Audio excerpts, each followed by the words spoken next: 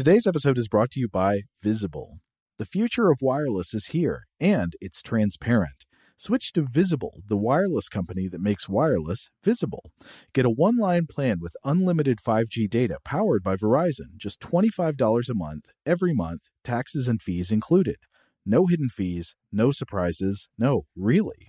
What are you waiting for? Get with the times and switch to Visible at Visible.com. Monthly rate on the Visible plan for data management practices and additional terms, visit Visible.com. When you buy Kroger brand products, you feel like you're winning. That's because they offer proven quality at lower than low prices. In fact, we guarantee that you and your family will love how Kroger brand products taste, or you get your money back. So next time you're shopping for the family, look for delicious Kroger brand products, because they'll make you all feel like you're winning. Shop now, in-store, or online. Kroger, fresh for everyone. If your business needs a new application, then developers will have to write code. A lot of code. If an application needs to be modernized, then you'll need time, resources, and caffeine. If that sounds daunting, then you need Watson X Code Assistant. AI designed to multiply developer productivity so you can generate code quickly. Let's create a more modern foundation for business with Watson X Code Assistant. Learn more at ibm.com/code assistant. IBM. Let's create. Today's episode is brought to you by Technically Speaking, an Intel podcast. When you think about the future, what kind of technology do you envision?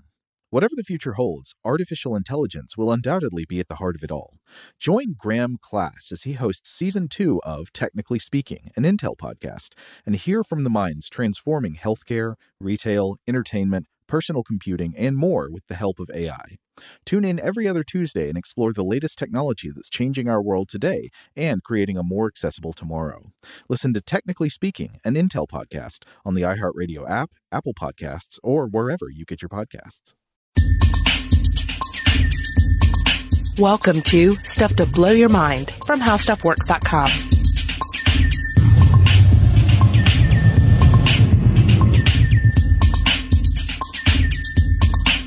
Hey, welcome to Stuff to Blow Your Mind. My name is Robert Lamb. And I'm Christian Sager. And you did read the title right. This is our necrophilia episode. So we want to throw out just a couple of quick disclaimers before we move forward. Not everything in this episode is going to deal with human necrophilia, but a lot of it does. So there is some of the information we're covering here is going to be a little sexual in nature. Certainly graphic. Certainly graphic and at least a little disturbing. Now we're not going to go all in on the details. We're going to keep it reasonable here, but still, we're just going to throw that disclaimer out there. So proceed, maybe not at your own risk, but hey, if this is not your thing, then maybe you should just skip to the next episode. Yeah, and I just want to also acknowledge that, we didn't choose this solely to be gross, but that there's, as you will find throughout this episode, there's been a ton of research into it, but also that, human beings are naturally fascinated by the concept of necrophilia. And it seems to be, maybe we'll get to the heart of this by the end of the episode, but because it's pretty much the ultimate transgression, because that almost anybody that you pose this to is going to be horrified by it. Yeah. Unless they're secret cults of necrophiles that, are able to talk about it with one another, it's pretty much a solitary habit in human beings. Yeah, and it occupies such a weird space in our psyche because it also draws in these elements of, this body has died and this body is no longer the person that it was. Right. And, certainly we've spent the entirety of human history grappling with that. So it's a troubling topic on several different levels. But I think it's a great topic for this show because it kind of gets to the heart of something that has to, the science of being human, first of all, or of just being alive in the world. As we're going to discover, there are lots of animal necrophiles, and that at the heart of it, this is something that happens on a regular basis, more often than we'd like to think. but that it, you know, I think for cultural reasons that we kind of keep taboo and try not to think about or talk about. Yeah, except when it happens, and then the media will feast on it as if it is a. Oh, it's very clickbaity. Yeah, and that is not, again, not why we chose to do this. All right, so we're going to start off by discussing necrophilia in the animal kingdom. I mean, it generally, that's the way it goes with these things. We can talk about a simpler model of what's going on with the animals before we dare throw in the complications of the human mind and human culture. And what I was the most shocked about with this, as we did the research, was how prevalent it is. Yeah. I mean, we've got at least, 5 or 6 examples of different animals that practice necrophilia today. And I'm sure there are dozens more out there that have just not been cataloged. In fact, as we'll find with the penguin, it was, and then that research was redacted, basically, for cultural reasons. Yeah, it was just too shocking to share. Mm-hmm. But essentially you could sum it all up in a bumper sticker, like necrophilia happens. And yes. And the more you just sort of acclimatize to that reality, the easier going everything else is. That it's not something that is not necessarily an act that is just a defilement before the gods, as much as a thing that occurs in the natural order of things. Often as an accident, but accidents happen, and then human culture just makes it a little more complicated. You know what just occurred to me, Robert, is that we're assuming that our audience automatically knows what necrophilia is. That's true, yeah. So maybe we should just, throw out a very basic definition, which is, in fact, and this was one of the things that surprised me doing the research. In the case of necrophilia, it is not the act of having sex with a dead body, with a corpse. It is the desire to. Right, yeah, just the desire to alone, the fantasy of necrophilia is enough to classify one as a necrophiliac. Yeah. And the term itself is actually pretty new. Necrophilia is an entirely 19th century term. But, of course, the practice it describes, the sexual abuse of corpses is quite ancient. We have myths going back as far as human memory, probably. Yeah, because it gets down to a lot of the key problems of dealing with death. But, of course, you have to sort of define what is sex, too, before we go forward. Right, exactly. Because, of course, human intercourse is essentially the physical act that allows the exchange of genetic information to mix everything around and create a new organism as offspring, right? Yeah, and that's what makes our first example in sort of the quote-unquote animal world interesting, because it's so alien to how we understand intercourse. It almost seems like it wouldn't be categorized as necrophilia technically, but it's referred to as such in the literature. Right, and I'm sure in the science headlines. Maybe not yet, but it's just waiting for the right paper to come out, and then all the various science blogs will really run with the headline that'll include the phrase bacterial necrophilia. Yeah. Of course, bacteria, they don't actually need to engage in intercourse in order to reproduce. Instead, they tend to swallow up DNA from other bacteria just as they move around, and they'll even absorb it from dead bacterial cells. They exchange new DNA fragments from the dead with their own, and then by shuffling all this around, they're essentially mating with the dead in a way that most higher creatures fail to achieve. Yeah, the stuff that I read about this in particular, I'm going to be honest, was so dense that I had a hard time understanding it. It seems like it's its own very special niche field that has its own language, and that I don't know necessarily that they're using necrophile or necrophilia sort of in the same way that we understand it when we're applying it, certainly to human beings, but also to other animals. But it is how it is described in the literature. Yeah, it is a genetic exchange between the living and the dead. Yep.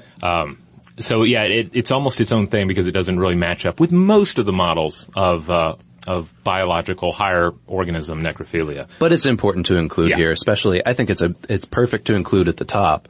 But if you want to move on, we can get into what Robert has coined here as the duck of death. And I'm sure a lot of people are familiar with this one from the Ig Nobel Prizes, particularly the Ig Nobel Prize for Biology in 2003. Now, just to rehash, the Ig Nobel Prizes, these come out every year. Yeah, this was new to me, and you explained it to me before the podcast. Yeah, it's it's easy to mistake it for like a mockery, but it's really a celebration of weird science papers and some, science papers that study the strange or just the weird minutia that often gets, and is inherently picked up in scientific literature as science expands like a slime mold through the labyrinth of existence. You're going to pick up some weird topics, and they celebrate these topics.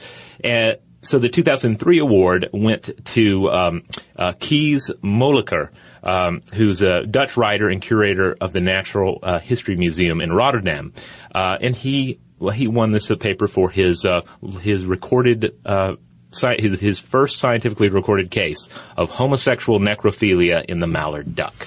Yeah, and before we get into the details here, I want to back up a second because one of the things that I read was that apparently mallards in the Netherlands are particularly known for what are called attempted rape flights. Okay. And that this isn't necessarily, from what I was reading, it's not necessarily heterosexual or homosexual. It's just more like these ducks just go for it while they're flying. And it's somewhat regardless of gender, but 1 in 10 of these attempted rape flights is homosexual, and that it's 2 male ducks. And that basically what we're looking at here in this example from Molucke is that one of the ducks died mid-flight, either from injuries due to their struggle, or maybe it ran into something, and the other duck just landed and kept going. It's hard not, I laughed a little bit. It's hard not to laugh. You know what? I think it's okay for you to laugh. I think it's okay for the people listening to laugh. You gotta have a little bit of literal gallows humor with this, in order to get through it. Yeah, they are just ducks in this case. Doing what ducks do to each other. Yeah, and as we're gonna find too, this kind of, sexual behavior is fairly common in a lot of animals. Birds especially, but these ducks, it seems like I didn't get the impression because I read the actual account from Molucke. I don't know that he knew how the first duck died. It sounded like maybe it crashed into something. Yeah. But basically there was this duck corpse, and he saw the second duck mount it and begin to peck at it and proceed for quite some time. He recorded pretty precisely how long everything lasted, and I believe it was I don't have it in the notes here, but I want to say it was 45 or 75 minutes or something like that. So it wasn't like this duck didn't realize what was happening, then realized its partner was dead and stopped. It really, made a habit of it. Yeah, and I think that's one of the reasons that the paper won the Ig Nobel Prize and was so, that everyone enjoyed it so much, is that it is this meticulous look at this horrible thing that most people might want to turn their eyes away from. Well, that's the thing about it, right? Is that Molucke sat there and watched this for, let's say, 75 minutes, and I'm assuming with a pad of paper, and just wrote it all down. And he actually, from what I was reading, it was after that, after the second, I believe that there were 2 instances of it with the same deceased duck. He kind of shooed away the other bird and finally took the corpse of the mallard and, brought it inside. And that other duck hung around, kind of making noises at him for a while afterwards. So it's an interesting case. I would not be the person who would be, so intent upon, cataloging this that I would be able to hang out there for 75 minutes. But, it's an example of the unflinching gaze of science. Now, our next case, though, is more of an example of the definitely the flinching. This guy flinched. Science. Yeah, George Murray Levick. Yeah, he was the medical officer on Captain Scott's Terra Nova expedition to the South Pole in 1910, and he recorded the sexual activity of the Adelie penguins in detail, and he was somewhat shocked by much of what he saw, and a lot of this really has to do with him falling into the trap of seeing penguins as little people. They little people in tuxedos instead of just bipedal birds. Do you know what this movie? Do you know what this article made me think of? Have you ever seen that movie, March of the Penguins, narrated by Morgan Freeman? I have not seen any of the various penguin-related movies that have come out. I saw it. Gosh, must have been 11 years ago now, or something like that. Whenever it first came out, I saw it in the theater. This is the one where they surf, right? No. This is like a documentary. Oh, okay. This isn't the CGI. Happy. I think you're thinking of Happy Feet. But that came from, what's his name? Director of Mad Max, so. Oh yeah, that's right. George Miller. Yeah, that's true. Yeah. Well, anyway, for those of you out there who have seen March of the Penguins, and I think there is a whole kind of genre of documentary film about penguins, one of the things that bothered me about that movie at the time is how much it personified the penguins. Mm-hmm. And clearly, from reading this, like Levick, they must have left some of the more animalistic behaviors of penguins out of the cut, so that it fit the sort of humanized narrative that they established as Morgan Freeman read to us, over this very nice footage of penguins. Yeah, there's an article that came out on the BBC in 2012 titled "Depraved Sex Acts by Penguins Shock Polar Explorer." And it's a wonderful little read. I'll include a link to it on the landing page for this episode. But there's a quote there. They interviewed Douglas Russell, who's curator of eggs and nests at the Natural History Museum. And he says, what is happening here is not in any way analogous to necrophilia in the human context. It is the males seeing the positioning that is causing them to have a sexual reaction. They are not distinguishing between live females who are awaiting Congress in the colony and dead penguins from the previous year, which just happened to be in the same position.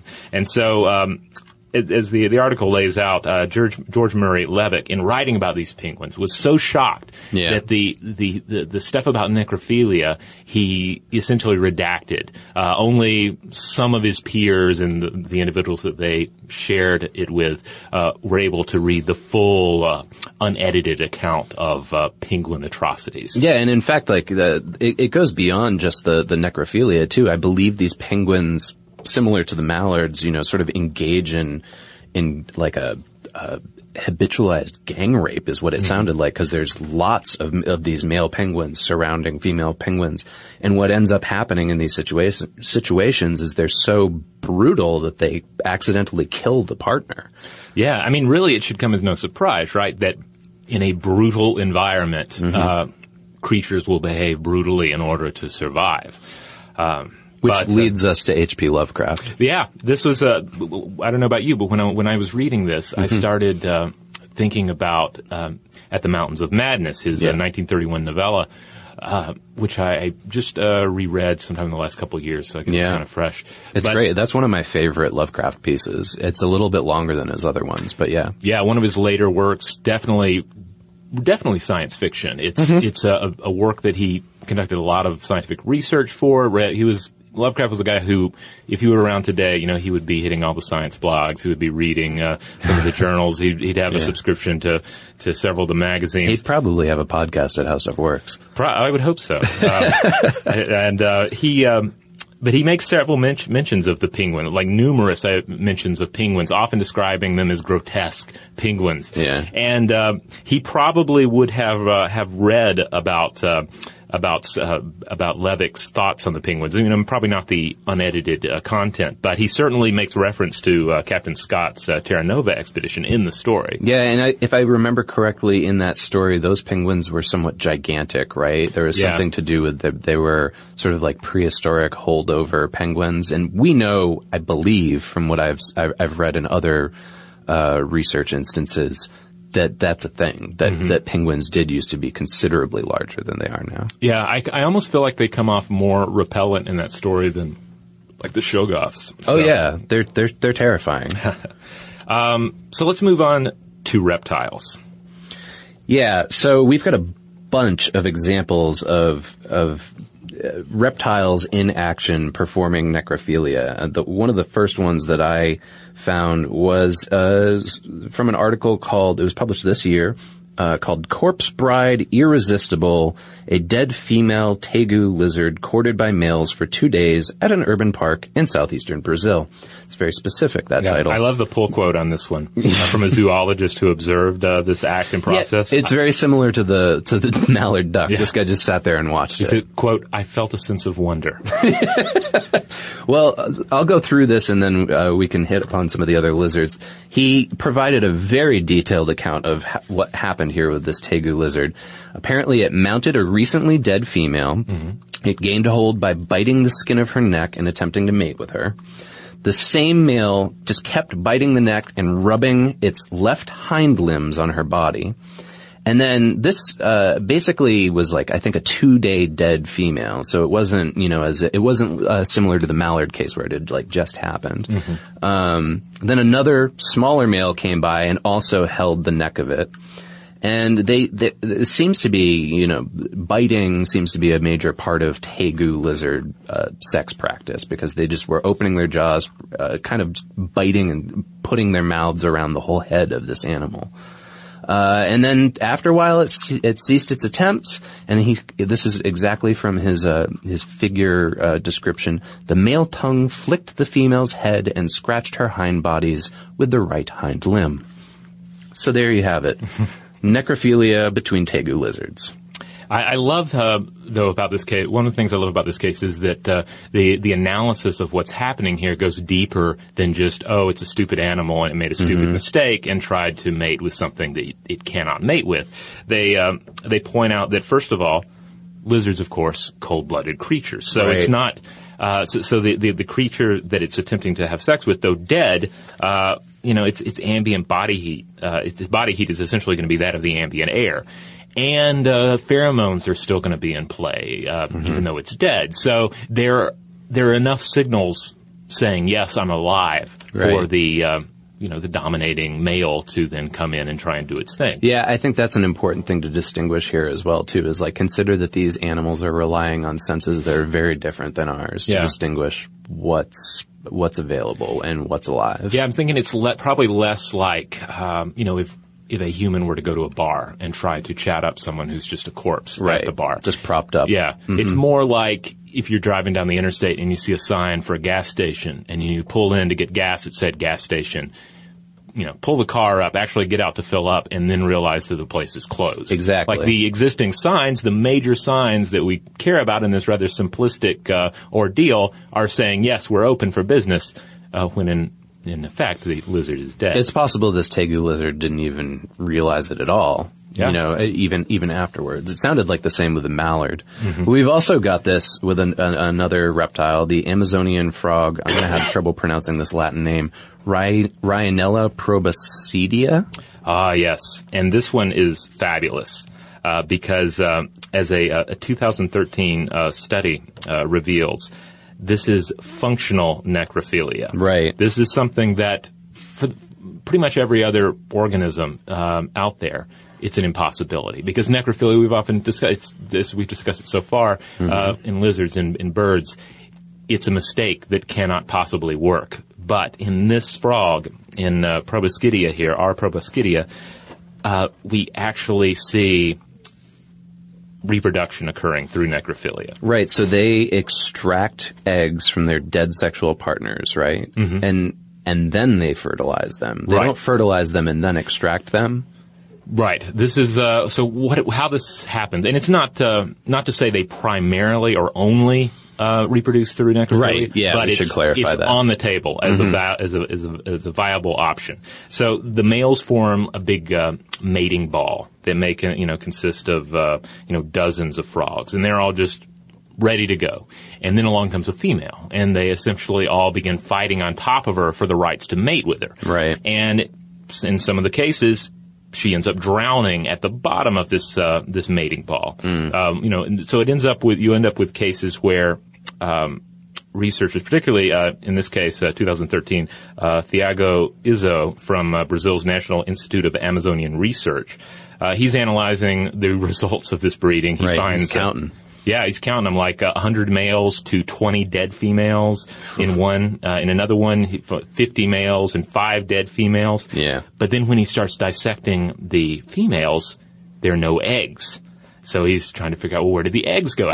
What could have possibly happened? And then he observed the act itself. Yeah, and so, like, from what I had read, that there's this is unique, I believe, to this particular kind of frog. Yeah. But that one of the articles that I read on this, which was called "Necrophiliac Behavior in the Karuru Toad," which is a different kind of toad, but it also references this instance. It says that it's been documented that in all groups of terrestrial tetrapods that this kind of necrophilia happens, and that basically scientists just account for it as a lack of proper recognition by males during reproductive season. So in this case with the Proboscidea, it sounds like they do recognize it though, and they say, okay, we've got to take these eggs so that, something actually happens with it. Yeah, or at least they've reached the point in their evolution to where it still works. So it's been selected. Because what happens is the male squeeze the dead female's body, the eggs pop out, the male quickly fertilizes the eggs, and then they eventually develop into healthy embryos. So where do they put these eggs while they're fertilizing? They just have like a storage area? I got the impression from reading the paper that they kind of pop out and it's just done. The deed is done right there. Oh, yeah. Okay. So it's just like the egg is next to the corpse of the female frog. Right. Yeah. Okay.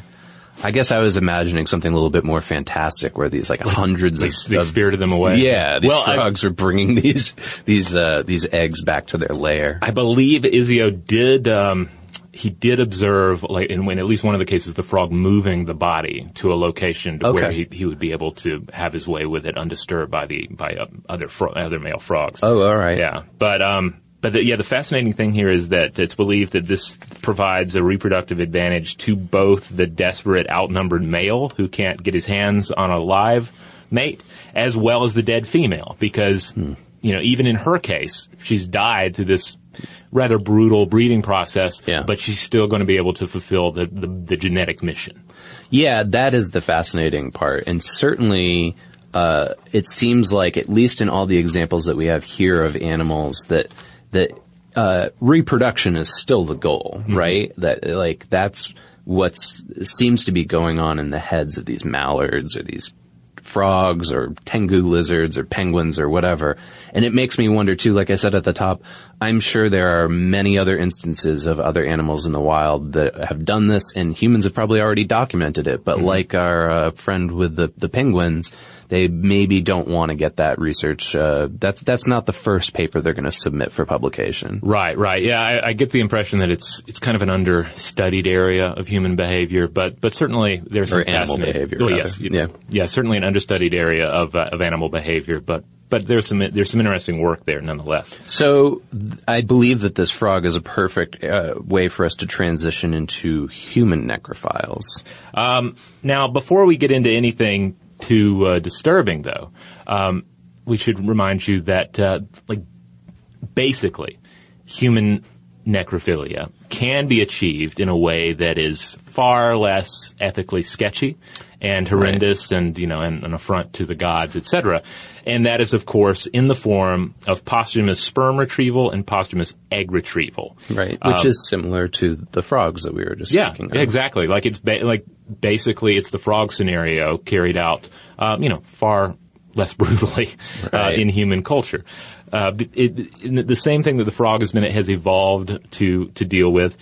Human technology allows us to do the same thing, to remove viable sperm or egg from a brain dead or even recently deceased individual, and then utilize it in reproduction in a healthy body. Yeah, I had never heard of this before researching this episode, but it seems perfectly plausible to me, and I could sort of understand the motivation for some people as well. Yeah, it's almost a disservice to call it to refer to it all as necrophilia, because it's certainly not, an abuse of a body. There are some ethical concerns, and, most of them concern legality and consent of the individual whose reproductive material is being taken. But at heart, though, it is a reproductive act occurring between a living individual and a dead individual. Almost like going back to that bacteria. Right, yeah. Very similar, it's very much in line with the bacterial model that we discussed earlier. Yeah. And we've had this technology for a little bit. We've been carrying out posthumous sperm retrieval for a while, and in 2011 we actually saw the first use of effective posthumous egg retrieval. There's a paper with a kind of horrible title that came out 2012, Michigan State Law Review, Dying to Be Mommy, using intentional parenthood as a proxy for consent in posthumous egg retrieval case. Yeah, that definitely sounds like something that I've noticed. That's a law article too, Michigan State Law Review. It sounds like a case of using a title to kind of make it a little bit more sexy, so it's more attractive to the publishers. Yeah, it feels a little weird, but I mean, at heart, it's I think it's a very sensible procedure to carry out, provided consent is clear and established. You have a sudden death that occurs between two people who want to have offspring, and here is a scientific way of achieving that. And it sounds like this article was specifically about an example in Israel where magistrates set a legal precedent for this, for the harvesting and freezing of a posthumous human being's eggs. Yeah, and I know some of you are probably wondering, well, how dead can the individual be? Well, I did find some stats on sperm retrieval from a 2006 paper titled "Posthumous Sperm Retrieval Analysis of Time Interval to Harvest Sperm," and this was published in the journal Human Reproduction. It said, quote, "Viable sperm is obtainable with PSR," that's posthumous sperm retrieval, "well after the currently recommended 24-hour time interval. PSR should be considered up to 36 hours after death following appropriate evaluation. No correlation was found between cause of death and chance for successful sperm retrieval." So that's sperm in particular, but not eggs. Yeah. Okay. Yeah. So I wonder if there's a paper out there that's about the time limits on eggs as well. Yeah. I wonder if it's about the same, or maybe there's a little shorter. I'm not sure. But if anybody out there knows, please tell us. Yeah, we'll throw that information in there. So this seems like the moment for us to go down what probably most of you thought you were going to be hearing when you clicked on an episode that had necrophilia in the title. And we're going to call it classic necrophilia. This is what you think of when you hear that word. Yeah, and this is, if you want to get off the train at this point, this is your stop. Because it's all human necrophilia from here on out. Yeah, this is where it gets a bit spooky. But not as, you know what? I'm going to qualify that. Not as spooky or creepy as I thought it was going to be. I mean, especially once you crunch the examples that we've gone through already. It kind of demystifies and, de-horrifies the situation a bit, I find. And there's even some aspects of the human psychology that I don't relate to or identify with, but I can sympathize with somebody, for instance, who misses their dead loved one. Which seems to be one of the examples. We'll get into that. Yeah. Is getting gas at Exxon burning a hole in your wallet? What if I told you you can easily earn cash back while you fill up? Introducing Drop, the app that turns every fill up into a reward. With Drop, you'll earn points to get free gift cards every time you fill up your tank. Download Drop and use code DROP66 to instantly receive $5 in points to jumpstart your savings journey. Don't miss out on turning your gas expenses into something rewarding. Okay, picture this. It's Friday afternoon when a thought hits you. I can waste another weekend doing the same old whatever, or I can conquer it. I can hop into my all-new Hyundai Santa Fe and hit the road. Any road. The steeper, the better.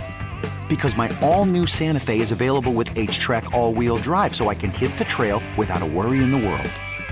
Heck, with 3 rows and best-in-class rear cargo space, I can pack the whole family in with all our gear. We've got available dual wireless charging for our phones, so we'll never lose touch with civilization, and we won't lose touch with the primordial power of Mother Earth. So which is it? Waste the weekend or do something a little more epic? And conquer it in the all-new Hyundai Santa Fe. Visit HyundaiUSA.com or call 562-314-4603 for more details. Hyundai, there's joy in every journey. This episode is brought to you by Navy Federal Credit Union. At Navy Federal, it's been the mission to help the military community for over 90 years. And not just help them, but do everything to make sure they not only grow, but flourish. That's why Navy Federal Credit Union has all kinds of great savings and investment options like share certificates with sky-high rates. So don't hesitate. Start growing your finances today with a variety of savings and investment options. Navy Federal Credit Union. Our members are the mission. Savings products insured by NCUA. Investment products are not insured, not obligations of Navy Federal and may lose value. AI might be the most important new computer technology ever. It's storming every industry, and literally billions of dollars are being invested. So buckle up. The problem is that AI needs a lot of speed and processing power. So how do you compete without costs spiraling out of control? It's time to upgrade to the next generation of the cloud, Oracle Cloud Infrastructure, or OCI. OCI is a single platform for your infrastructure, database, application development, and AI needs. OCI has 4 to 8 times the bandwidth of other clouds, offers one consistent price instead of variable regional pricing, and of course, nobody does data better than Oracle. So now you can train your AI models at twice the speed and less than half the cost of other clouds. If you want to do more and spend less like Uber, 8x8, and Databricks Mosaic, take a free test drive of OCI at oracle.com/strategic. That's oracle.com/strategic. Oracle.com/strategic. But I think what we should really start with is this one paper that came out in 1987, which seems to be cited in all of the research that's done on the psychology of necrophilia. It is called Sexual Attraction to Corpses, a Psychiatric Review of Necrophilia. It was written by Jonathan P. Rosman and Philip J. Resnick. And basically these guys explored 122 cases of necrophilia, and they found, 88 of them were from world literature and 34 were unpublished cases. Mm-hmm. What I want to know, and I actually downloaded the whole article. I gotta go back through and look at the methodology. I don't think they explained it in there though. Where do you get these cases? It's not, they make it sound like you just go to the library and you're like, yes, I would like, all of the world literature cases on necrophilia, please. Yeah, I don't recall seeing that specified in the paper either, but you know, they had a lot to chew on. They did. And they used it to basically create some categorizations, some classifications of types of necrophilia, right? So we've got, and they came up with 3. Mm-hmm. Well, first of all, there are 2. There's sort of a line in the sand that they draw initially between genuine necrophilia and pseudonecrophilia. Mm-hmm. And pseudonecrophilia is, this consists of transient attraction to human corpses, but it's not, with these individuals, with pseudonecrophiliacs, sex with a corpse is not the central part of their fantasies. They're primarily interested in living sexual partners, but, they're not averse to going after something dead. This group includes sadistic, opportunistic, and transitory cases of necrophilia. And again, let's distinguish here. Necrophilia is the desire to have sex with a dead body, not the act of having sex with a dead body. Yeah. Some of these lead to that, obviously, but some of these necrophilics that they're referring to in the literature didn't act upon their fantasies. Yeah, I could see someone being tricked into being classified as a pseudo-necrophiliac, you know? They have a drink in them, and you're just talking to them and saying, just the old casual. Would you, and under these circumstances, and then eventually they break and say, well, I don't know, maybe, and then all of a sudden you're in a 1989 study on necrophilia. Yeah. That's where they got them all. So, okay. The first one is, the first categorization that they came up with is, I think, what a lot of people think of when they hear the word necrophilia. But they categorize it as a type called necrophilic homicide. So what we're talking about here, this is sort of the Jeffrey Dahmer model. Right. Of, an individual murders somebody in order to obtain a corpse for their necrophilic fantasies. And from what I was reading about Dahmer, and I mean, that's a whole nother rabbit hole that we could go down for another episode. I think Ted Bundy also partook in this, but the idea was that those men could not feel sexual pleasure unless their quote unquote partner, it's a terrible word for it in this situation, was dead. Yeah, right? or at least dehumanized to a significant degree, because I believe Dahmer tried to create essentially zombies out of individuals by drilling into their skull. Oh, okay. But it kind of comes down to the same thing. They needed a person devoid of will, and the easiest way to achieve that is, of course, to kill the individual. Yeah, the key here seems to be that what these people are looking for is a partner who is, quote, and this is from the text, unresisting and unrejecting. So I don't know necessarily that it's maybe it is in some cases that the act of killing sort of sexualizes the situation. But what they're looking for is somebody who won't reject them and somebody who isn't going to resist them, right? Yeah.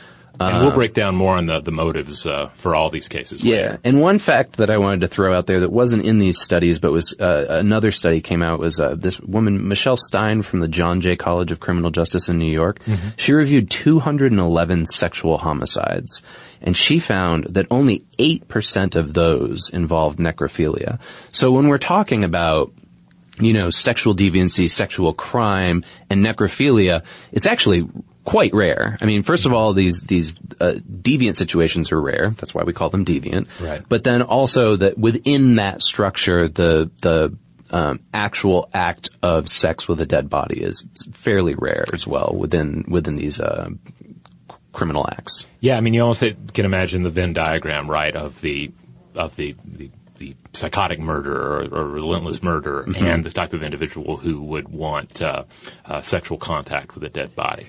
Yeah, it seems as such, and I think that, the Venn diagram sliver is probably fairly small. So don't listen to this episode and think, oh my God, they're everywhere. Yeah. That's not the case, at least from what the research says.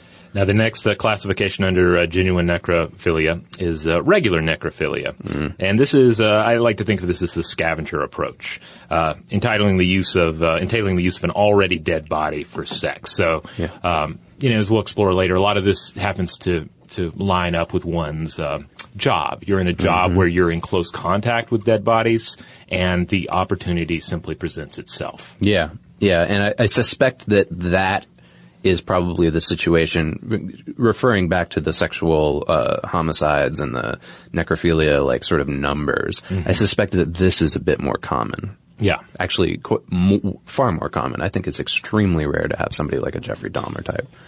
And then the third one that they categorize, and this is 68% of the people that they categorize as necrophiliacs, is necrophilic fantasy. So this is basically getting back to the pseudo-necrophilia. This is the idea that it's a fantasy they have of having sex with a corpse, but they don't actually do it. And they sort of think that, and by they I mean the researchers here, think that these necrophiles often choose occupations that will put them in contact with corpses. So, I don't know, working in a morgue or a hospital or maybe a grave digger. I don't know. Yeah, hospitals, graves. In some cases, we'll look at some of the stats in a bit. I think like clerics and even soldiers come up. Is that right? Basically, any kind of profession you can imagine in which you would find yourself in proximity to a dead body. Mm-hmm.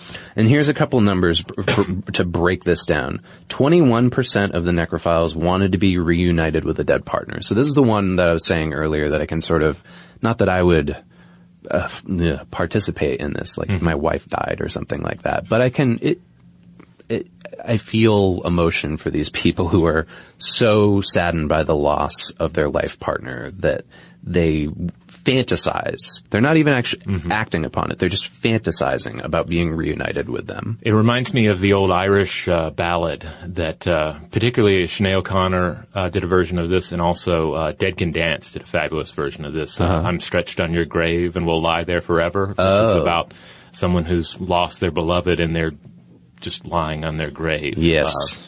Very maudlin. Sounds quite in line with my experience with Irish folk songs. Yeah. But it's that kind of attitude. And I think all of us can relate to it on some level. At least that level of sorrow, I would think. 15% of them were just attracted to corpses.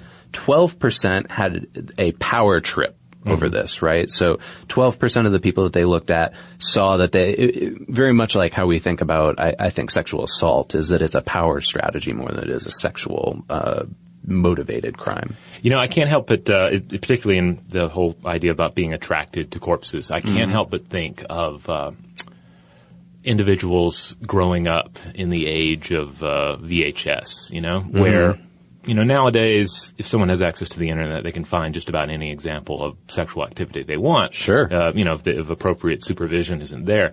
But when I was growing up, like the easiest way to see, more kind of adult content was through horror movies and science fiction movies, you know? Right. So, you know, you're not going to go to the video store and rent something, you know, from the adult section, but you can certainly rent Alien, or you can rent Return of the Living Dead, which of course has a naked zombie in it.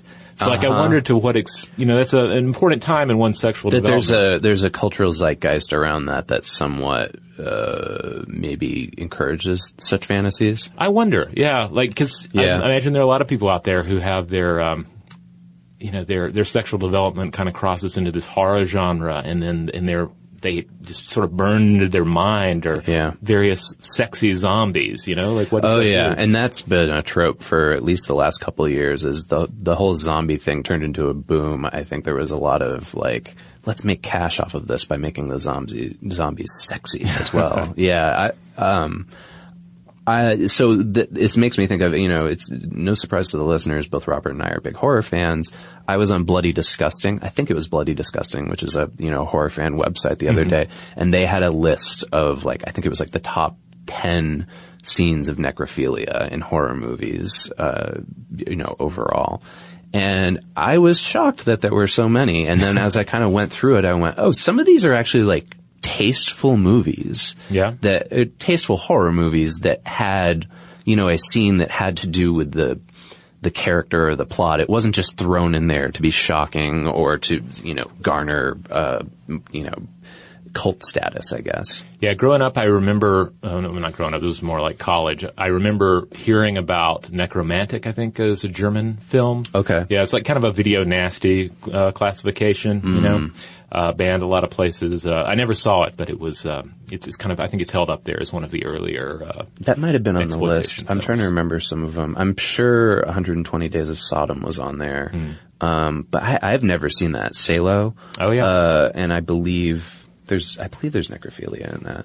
I don't remember. I actually saw it in the last year for the first time. Oh, really? Yeah. Cause one of our coworkers owns it. Because, I mean, it's, I'm gonna have fun guessing who that is later.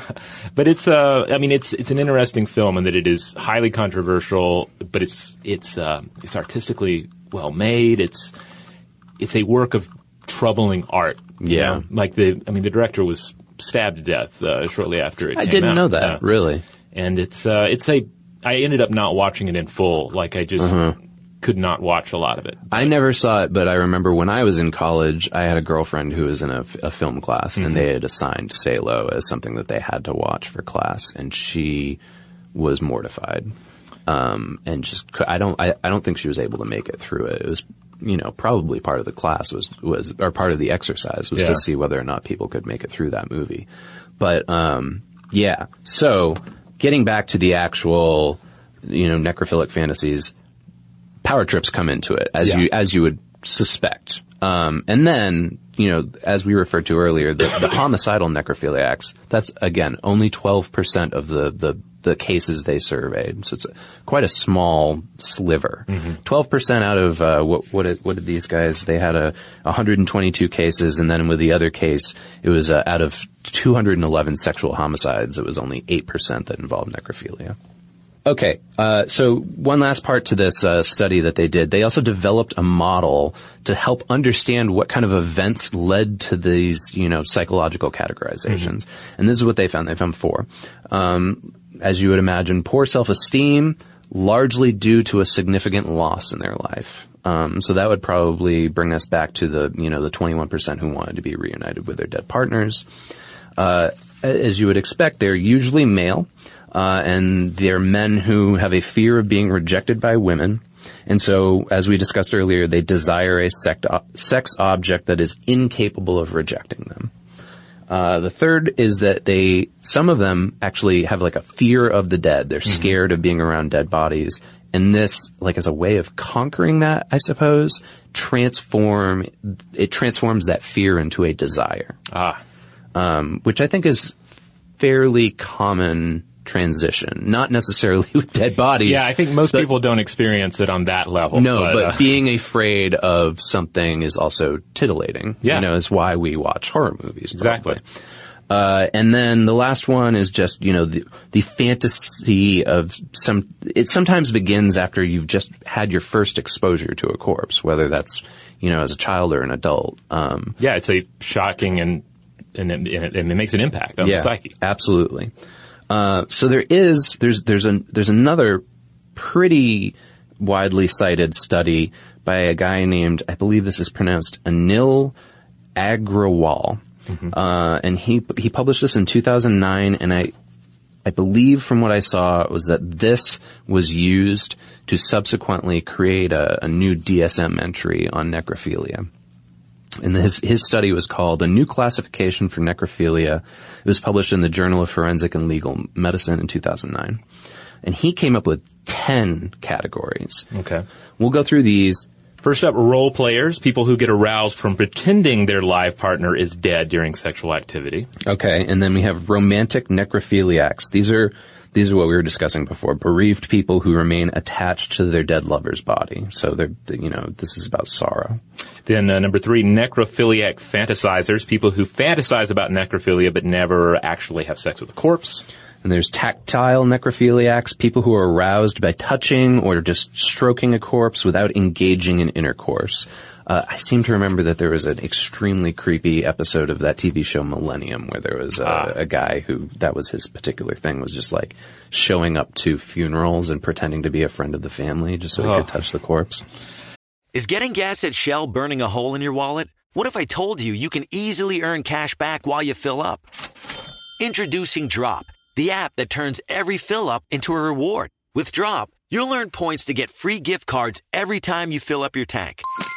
Download Drop and use code DROP88 to instantly receive $5 in points to jumpstart your savings journey. Don't miss out on turning your gas expenses into something rewarding. Okay, picture this. It's Friday afternoon when a thought hits you. I can waste another weekend doing the same old whatever, or I can conquer it. I can hop into my all-new Hyundai Santa Fe and hit the road. Any road. The steeper, the better. Because my all-new Santa Fe is available with H-Track all-wheel drive, so I can hit the trail without a worry in the world. Heck, with 3 rows and best-in-class rear cargo space, I can pack the whole family in with all our gear. We've got available dual wireless charging for our phones, so we'll never lose touch with civilization, and we won't lose touch with the primordial power of Mother Earth. So which is it? Waste the weekend or do something a little more epic? And conquer it in the all-new Hyundai Santa Fe. Visit HyundaiUSA.com or call 562-314-4603 for more details. Hyundai, there's joy in every journey. This episode is brought to you by Navy Federal Credit Union. At Navy Federal, it's been the mission to help the military community for over 90 years. And not just help them, but do everything to make sure they not only grow, but flourish. That's why Navy Federal Credit Union has all kinds of great savings and investment options like share certificates with sky-high rates. So don't hesitate. Start growing your finances today with a variety of savings and investment options. Navy Federal Credit Union. Our members are the mission. Savings products insured by NCUA. Investment products are not insured, not obligations of Navy Federal and may lose value. Today's episode is brought to you by eBay. eBay Motors is here for the ride. Remember when you first saw the potential? And then, through some elbow grease, fresh installs, and a whole lot of love, you transformed 100,000 miles and a body full of rust into a drive that's all your own. Look to your left. Look to your right. It's official. No one's got a ride like this. There's nothing else that sounds like, feels like, or looks like the set of wheels in your garage. With over 122 million parts, you can make sure your number one ride or die stays running smoothly, so there's no limit to how far you can take it. Brake kits, turbochargers, engines, exhaust kits, roof racks, LED headlights, bumpers, whatever your baby needs, eBay Motors has it. And with eBay Guaranteed Fit, it's guaranteed to fit your ride the first time, every time, or your money back. Plus, at these prices, well, you're burning rubber, not cash. Keep your ride or die alive at ebaymotors.com. Eligible items only. Exclusions apply. Number 5 is fetishistic necrophiliacs. These are people who remove objects or body parts even from a corpse for sexual purposes, but without engaging in intercourse. Okay. And as you can see, we're kind of this list is getting worse as we're progressing. Necromutilomaniacs. These are people. I know that sounds like a made up thing, but this is actually. It sounds like a band for sure. People who derive pleasure from mutilating a corpse while masturbating, but not engaging in intercourse. Okay. Number 7, opportunistic necrophiliacs. These are people who normally have no interest in necrophilia, but if they have the opportunity, they're going to take it. So, I'm having a really hard time imagining the scenario where this would happen, but I guess when you're left alone with a dead body for some reason, and I don't know, maybe you're performing an autopsy or something. I'm not sure. Regular necrophiliacs, that's people who preferably, just want to have sex with the dead. So kind of back to that other model that we talked about before. Like they would even probably tell you, look, I'm not one of those exciting kind of necrophiles. I'm just old school necrophile. Yeah. And they're not killing people, right? Let's be clear about that. That's the next one. Yeah. Number 9 is homicidal necrophiliacs, who we've discussed already. People who want to commit murder in order to have sex with the dead. And then there is the 10th one, which is exclusive necrophiliacs. People who have an exclusive interest in sex with the dead and cannot perform at all for living partners. Now, this is what I think they categorize Jeffrey Dahmer as. That, like, in his case, this was the only way that he could have any kind of sexual gratification, and subsequently led to him both being a homicidal necrophiliac and an exclusive necrophiliac. Yeah. Now, I have some other stats here just to roll through from that Rossman and Resnick paper, just to give you a little more idea about who necrophiles are and why they do what they do. Sex, 92% in that study were male. And I found one rare female case was cited, and I didn't have the time to be able to look up the case study on this, but her name was Karen Greenlee.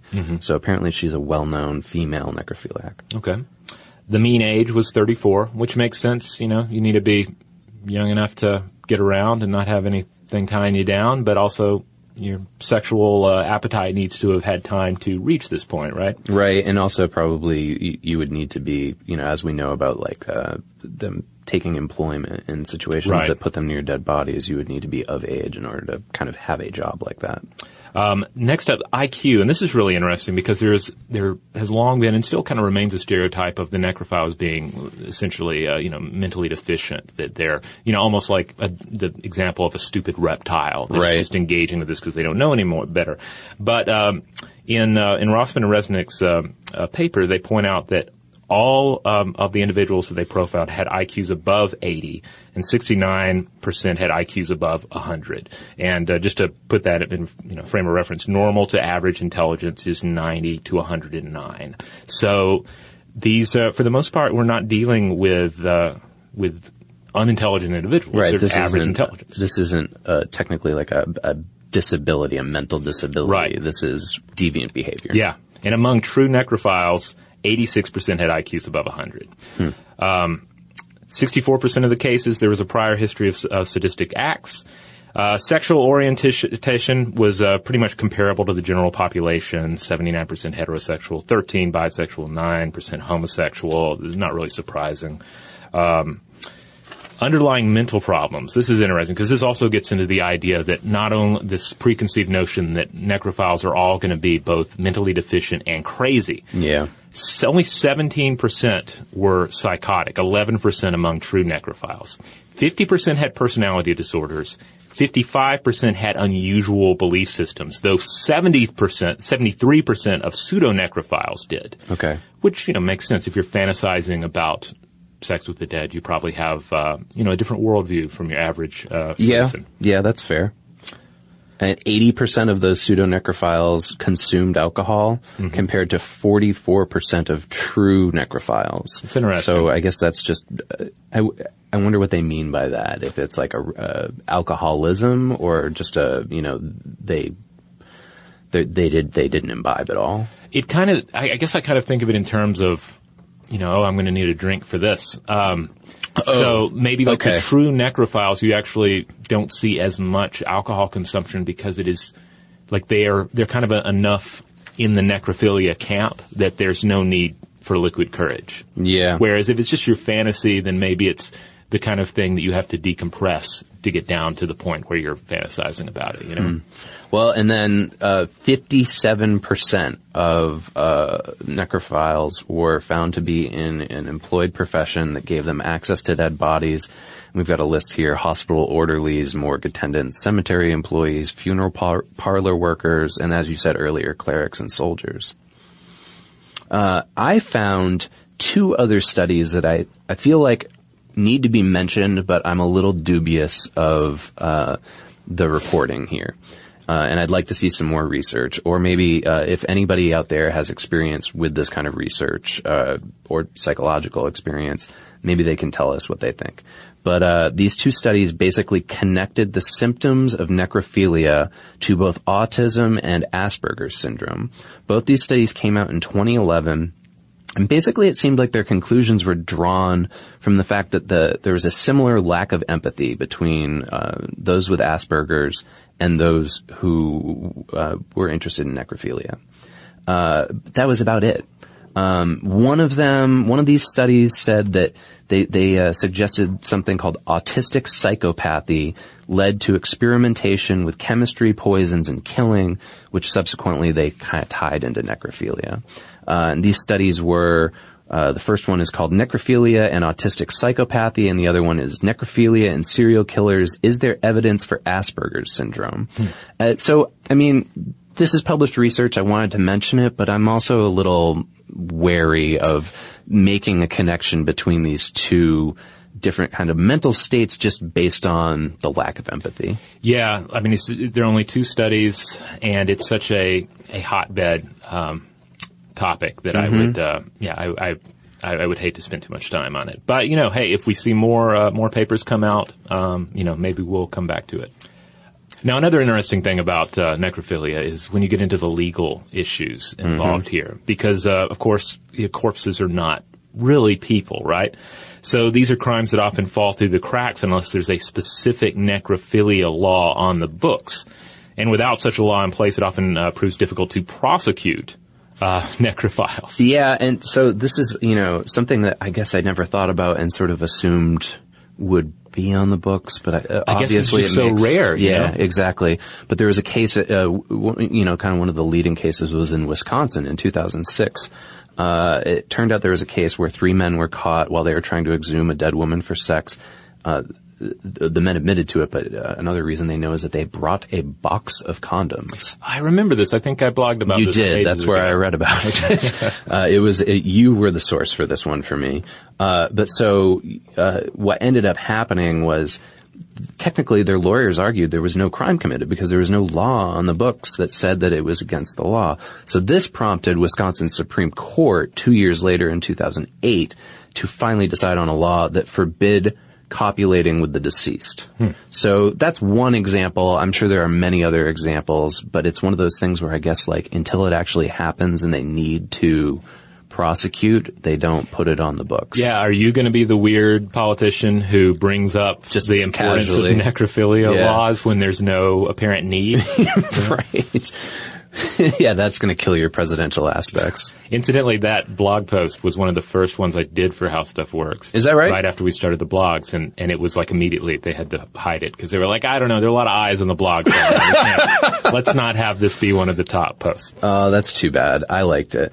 Well, one of the other things that came out of this when I was looking at the research here is specifically about the legality is many of the families who are involved with incidents like this, where a family member's corpse is a victim of necrophilia, they have a problem with it because they sort of psychologically think of the corpse as being their property, right? So like, as you were saying before, yes, it's not technically a living human being. Some people would probably argue, I wouldn't, that this is a victimless crime, right? But it's not, in that the family members see this as being their loved one and technically property, even though it's not a living person. Yeah, it kind of comes down to just what a complicated area it occupies in our understanding of our life and our biological life, even, because it's our loved one, but it's not our loved one. It's a person, but it's not really a person still. Yeah, and I mean, like I said at the beginning too, you know, this is considered to be the ultimate transgression in our culture, one of them. And therefore, it's something that we both have a hard time talking about in sort of empirical terms like we're trying to do today, or in legal terms, and then at the same time, it's so sensationalized that we can't seem to stop talking about it whenever it comes up, right? I'm sure if you Googled Wisconsin necrophilia, there's probably 200 newspaper articles out there from 2006 when this happened. You know, everybody was covering it that week. Yeah, and then yet, when you start thinking about it, it's like if you have a deranged individual, and if they were to put the question to you, hey, I'm going to do one of two things this weekend. Which should I do? Should I dig up a corpse and copulate with it? Or should I kill somebody? Right. Or should I even just assault somebody? Like, obviously you're going to pick the corpse one because it is in a sense, it's a victimless crime. But yeah. Of course it's not. I would probably, call the police. Well, yes, that's the correct answer. Even if it's a good covering friend. myself legally here, no matter how good of a friend. I always, when I think about this topic now, I always come back to Cormac McCarthy's 1973 novel, Child of God, where the central character, Lester Ballard, is a necrophile. Okay. I haven't read that. It's exceedingly good. It's one of those books I keep coming back to, because this character's a very dark character, but you're so close to him in the book, you do sympathize with his psyche to a large extent. It's so very well presented. I think I was trying to think of fictional examples for this episode. The only one I can remember is, do you remember that Marquis de Sade movie that had Geoffrey Rush playing the Marquis de Sade? I remember when it came out, but I've never seen it in full. There's, I believe, a scene in that in which Joaquin Phoenix engages in necrophilia with Kate Winslet's corpse. Huh. And I think, obviously because it's about the Marquis de Sade, there's a certain amount of bacchanalia to the whole thing, right? But it's, if I remember the plot correctly, it's been a long time since I've seen that movie. I believe it was because, he was grieving for her and they were, sort of in love. Interesting. I should maybe see it at some point. I've read... I don't remember it being bad. Yeah? I've read de Sade. I find him to be a fascinating character. Yeah. I think he's interesting in small doses. I have 120 Days of Sodom, and I can only read maybe 2 or 3 pages at a time. I tried to read the whole thing. The problem with 120 Days is that it's basically incomplete, and so the further you get into the book, it eventually breaks down into just an outline of what he intended to finish. Yeah, I think they were originally published as unreadable pamphlets. Is that right? Like a series of pamphlets. I think it's the one that he secretly wrote in a prison cell. Oh. So it was hidden away for a while. Okay. But yeah, never officially finished. So it's just not only is the content often difficult to read, but it becomes increasingly unreadable as a work because it's just incomplete. Yeah. Well, yeah, that's mine. Marquis de Sade, and you've got Cormac McCarthy, two of the literary greats. It's a great book. James Franco made a movie version. Oh, yeah? Which I've heard good things about. I'll probably never see it just because it's a book I love so much. I have such a crystal vision you don't want of it to kind of mar your imaginary. Yeah. But I hear good things. So, maybe our, listeners out there who aren't as into reading want to just, see a film, maybe check it out. If it's true to the book, then it does a good job. All right. So there you have it. Necrophilia, a topic, we've been meaning to get to for a little bit here, and now we have done it. Now it is cataloged. Yeah, and, like we said throughout the episode, this is a hugely transgressive topic, both to, obviously to engage in, but even for us to just talk about. I mean, I think we were a little wary of it, but this seemed like the appropriate venue to do so. So I'm curious out there, what knowledge do you have about this that we missed? Let us know, especially the animal stuff. I swear there's gotta be more out there about animals that, just is kind of lost, you know? So, you can contact us where? On social media? Yeah, I mean, you can find us on Facebook, Twitter, and Tumblr. I think we're Blow the Mind on all of those. Please write to us on there, or StuffToBlowYourMind.com, the website. And we'll make sure that the landing page for this episode, as with all of our episodes, includes links to related content on the site, as well as links out to some of these key sources we're discussing here. Definitely. And if you want to write us directly, if you've got something long that's not going to fit on Twitter or a Facebook message, you can always write us at blowthemind@howstuffworks.com. For more on this and thousands of other topics, visit howstuffworks.com.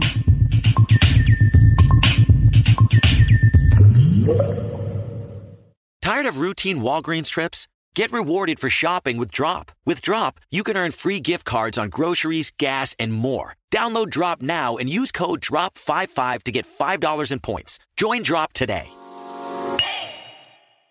You wouldn't expect to hear that we're America's third best city for beer like this one. Or home to vibes like this. And this. It might surprise you that we're top 10 for immersive art that's like, whoa. And, not to mention, we have one of the top zoos in the country. So can a city with the country's best pro soccer team, ranking as a top culinary destination in the world, be in your own backyard? Yes, Columbus. Plan your summer at experiencecolumbus.com/summer. Top Thrill 2 is like no other course. 2 420-foot vertical speedways, 3 launches. All right, let's talk strategy. Copy that, driver. Go for maximum acceleration off the start. Roger that. You've got a short straightaway to push from 0 to 74 on the first vertical speedway. And what about the rollback? Rollback will set you up for an explosive reverse climb 420 feet in the sky so you reach 0 G's in total weightlessness. 420 feet of straight-up speed. Let's get it. Top Thrill 2, the world's tallest and fastest triple-launch strata coaster. Get your tickets at cedarpoint.com. Your credit card should match your lifestyle. At Kemba Financial Credit Union, choose a card with benefits that work for you. For a limited time, all cards have 2% cash back on purchases and 0% interest on balance transfers for a year. Apply at Kemba.org. Restrictions apply. Offer ends June 30th, 2024.